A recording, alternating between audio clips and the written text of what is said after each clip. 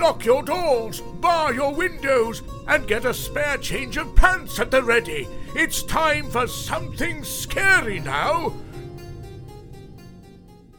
We are going to talk about Pandemic Cthulhu. Well, Reign of Cthulhu. Now, we haven't talked about him in a few episodes, and it's starting to get a bit weird. I've not even been wearing my Cthulhu hat. I know. We start to feel a bit unsettled when we don't talk about our master in a few. We get very disturbing dreams.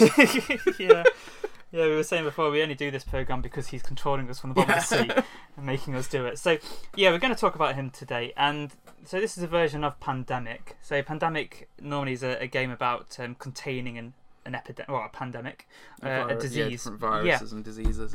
So basically this is a different version of that, but one based on the works of Lovecraft. And with a lot of the games, we really recognise the characters and a lot of these old ones. So we have these quite large cards that represent old ones, and these go at the top of the board. And what's basically going to happen throughout the game is every time some of the cultists, these little guys, there's lots of these cultists, they're all the same, but they turn up in different parts of Arkham and Innsmouth and the other places. Yeah, there's 4 places, like little towns that they can turn up. So you've got Arkham, Dunwich, Innsmouth, and Kingsport. Yeah, all places from the books. Yeah, and each of those are divided into regions, aren't they? Yeah, and basically we each take a investigator to travel around, and on our turns we can defeat a cultist. You've got 4 actions you can do, and you can walk. You can defeat a cultist, and there's other things you can do, like take the bus or seal a gate, which is like the portal type things that they're trying to bring monsters through. Basically, if 3 cultists get into one location, because more will appear each turn, won't they? And if there's 3 already there, and then you would have to put a 4th one there, instead of doing that, they summon like the next old one. So we have all the cards at the top, but they'll all be kind of turned face down with just the scary backs showing. So you don't know what's going to be coming next. You reveal them over when. Yeah. The only one that we do know is that right at the end there is Cthulhu. So if he comes out, you lose the game, don't you? Yeah, it just says here, the world is plunged into an age of madness, chaos, and destruction. You have lost. So if that unless your ultimate aim was to plunge the world into chaos, madness, and destruction. Yeah, then it's only the other people that have lost. You basically won your version of the game. But ultimately, your game objective here is to get rid of all the gates, isn't it? To stop. If you've done that, then you've won, because there's 4 gates. Then no more ones can come through. So, 1 in each region. Yeah. So we've got our little investigators here, and it can be one of several characters. They're just kind of defined by their jobs. They're very shallow people. There's the doctor, isn't it? The detective. You've got the driver, the street magician, the reporter. You've got all these, and these are, if you've played normal Pandemic, you can see where these different skills and abilities have come straight from one game into this, and they've just been rethemed. I have to take your word for that. Yeah.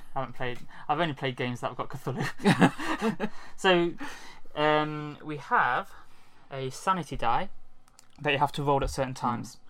After completing a gate, use the gate action after resolving the effects of a relic card. Yeah, there's certain times where you have to roll one of these, because you can collect relics, and that's a nice little thing, isn't it? Because normally you're kind of just going around and you can do your unique ability that your character can do. But depending what relics you've collected, you might have something else you can do as well. But when you use one, because of the weirdness of the whole thing, you have to roll the sanity die, and it can. This is because the relics aren't one of your actions, because you get 4 actions, don't you? Yeah, you can. One character has 5. I can't remember who, but one of the characters has 5 actions. But then you've got your different actions that you can use, which is the doctor has 5. That's it. Which is to walk, which means you can move from one location to an adjacent location. Using the bus, which is travelling from a bus station. You discard a card to go to somewhere else in that town, or anywhere on the board if you've got a card that matches your current town. Using the gate to go from one location to another. giving a clue or a card or a relic card to somebody else in your location, defeating one of these cultists, or you can spend 3 actions to defeat a Shoggoth, or you can discard 5 clues to seal a gate, which is one of the things you've got to do to win the game. That is very concise. And using the relic cards doesn't count as one of those actions, but you can only use one on your turn, can't you? I think sometimes you can use them like whenever. I think. Sorry, yeah. It's just that you have it, and that's the advantage. Sometimes if one of the certain ancient old ones cards make it so that only the current player can use them, can't they? Yeah, that's what I'm thinking of. So the game keeps changing depending how many old ones are out and which ones are out. So at the beginning of the game, you shuffle all the ones that aren't Cthulhu and then just put a few of them out. So you never really know how the game's going to progress. They're a little bit like the Westeros cards. It's like the weather, which old one is stamping around the city at the moment. So, and this Nyarlathotep card does look pretty nasty, doesn't it? Yeah. It looks like one of those fish on the bottom of the sea. Yeah, investigators may no longer do the use a gate action. I never really do that anyway. It's a weird thing where obviously you're in these different locations and you can walk to different ones. But you can go to one of these bus stations, and you can use a card to take the bus, or you can use one of the cards from the area that you're in. If it's like the right card for, say, you're in Arkham, and use an Arkham card and discard that, then you can take the bus to anywhere, can't you? So I think that's really useful. And you don't have to roll a sanity die for that, because when you use a gate, you have to, because you're travelling through a horrible gate, aren't you? Why go through a dimension to a nightmare universe and then out the other side where you can just take the bus? Yeah. And so I tend to do that. But yeah, if you do one of these things, you roll the sanity die, and it's a really cool little thing. So this is the only one that you just have the one in the game, don't you? And it can be blank, or it can have this swirly pattern, which means you get 1 insanity token. You lose the sanity token, don't you? Right, so yeah, you have the sanity, and then if you lose them... 4 sanity tokens you start off with, aren't they? Yeah, and so yeah, you would lose 1, you can lose 2, and that would be very annoying. And there is this other symbol with these 2 little triangle guys, and that is 2 cultists turn up in your current location, so that could be very bad. Because if you're rolling the sanity die too often, because there are quite a few things that will make you roll the sanity dice. Yeah, just being in a Cthulhu story. Yeah. And if you lose all 4 of your sanity, you do go insane. That's not as big a problem here as it is in some of the other Lovecraftian games, because all you do is you flip your investigator card over, which means you get 1 less action, and your abilities can be modified.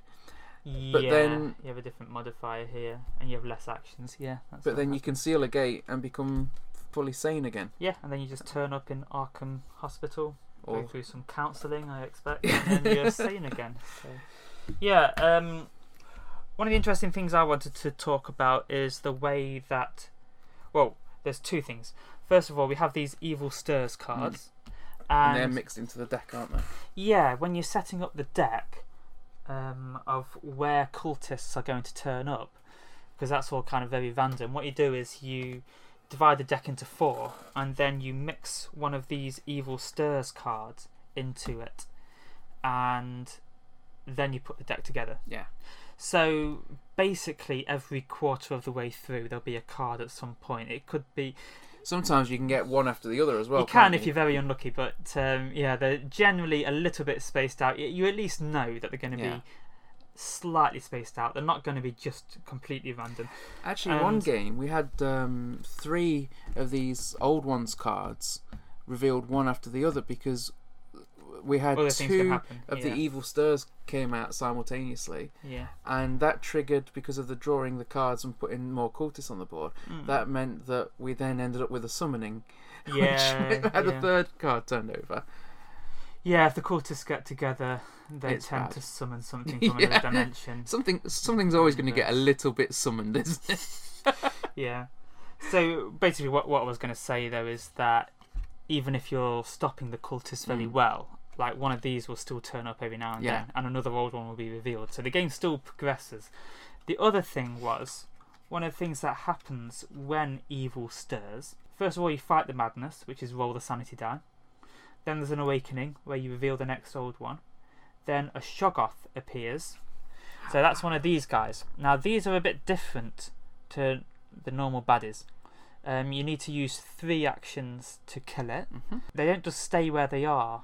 Every time a little Shoggoth symbol appears on one of the cards that we draw, it will move. Those cards. So each turn it's got a chance to move, hasn't it? Yeah, and what they do is they move towards the nearest gate. Now, at the start of the game, there's a gate in every location, but like as we progress, we close some of them, don't we?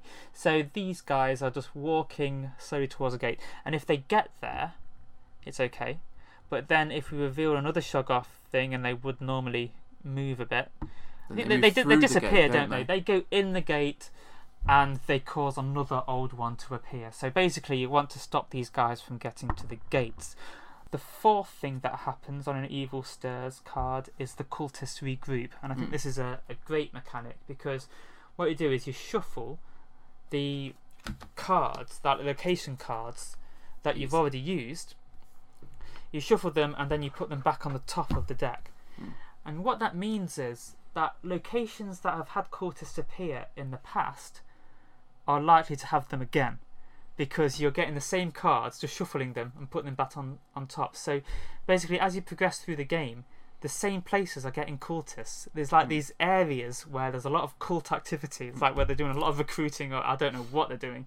But you get those areas. Then as you go through, obviously you get a bit further through the deck each time.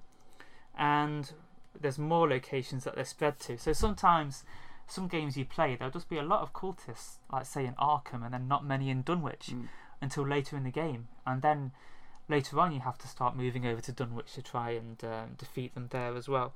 So I think that just works very well, because it's not completely random. Yeah. You can kind of know where they might appear, which is what it'd be like if you were an investigator. Yeah. You wouldn't be completely clueless.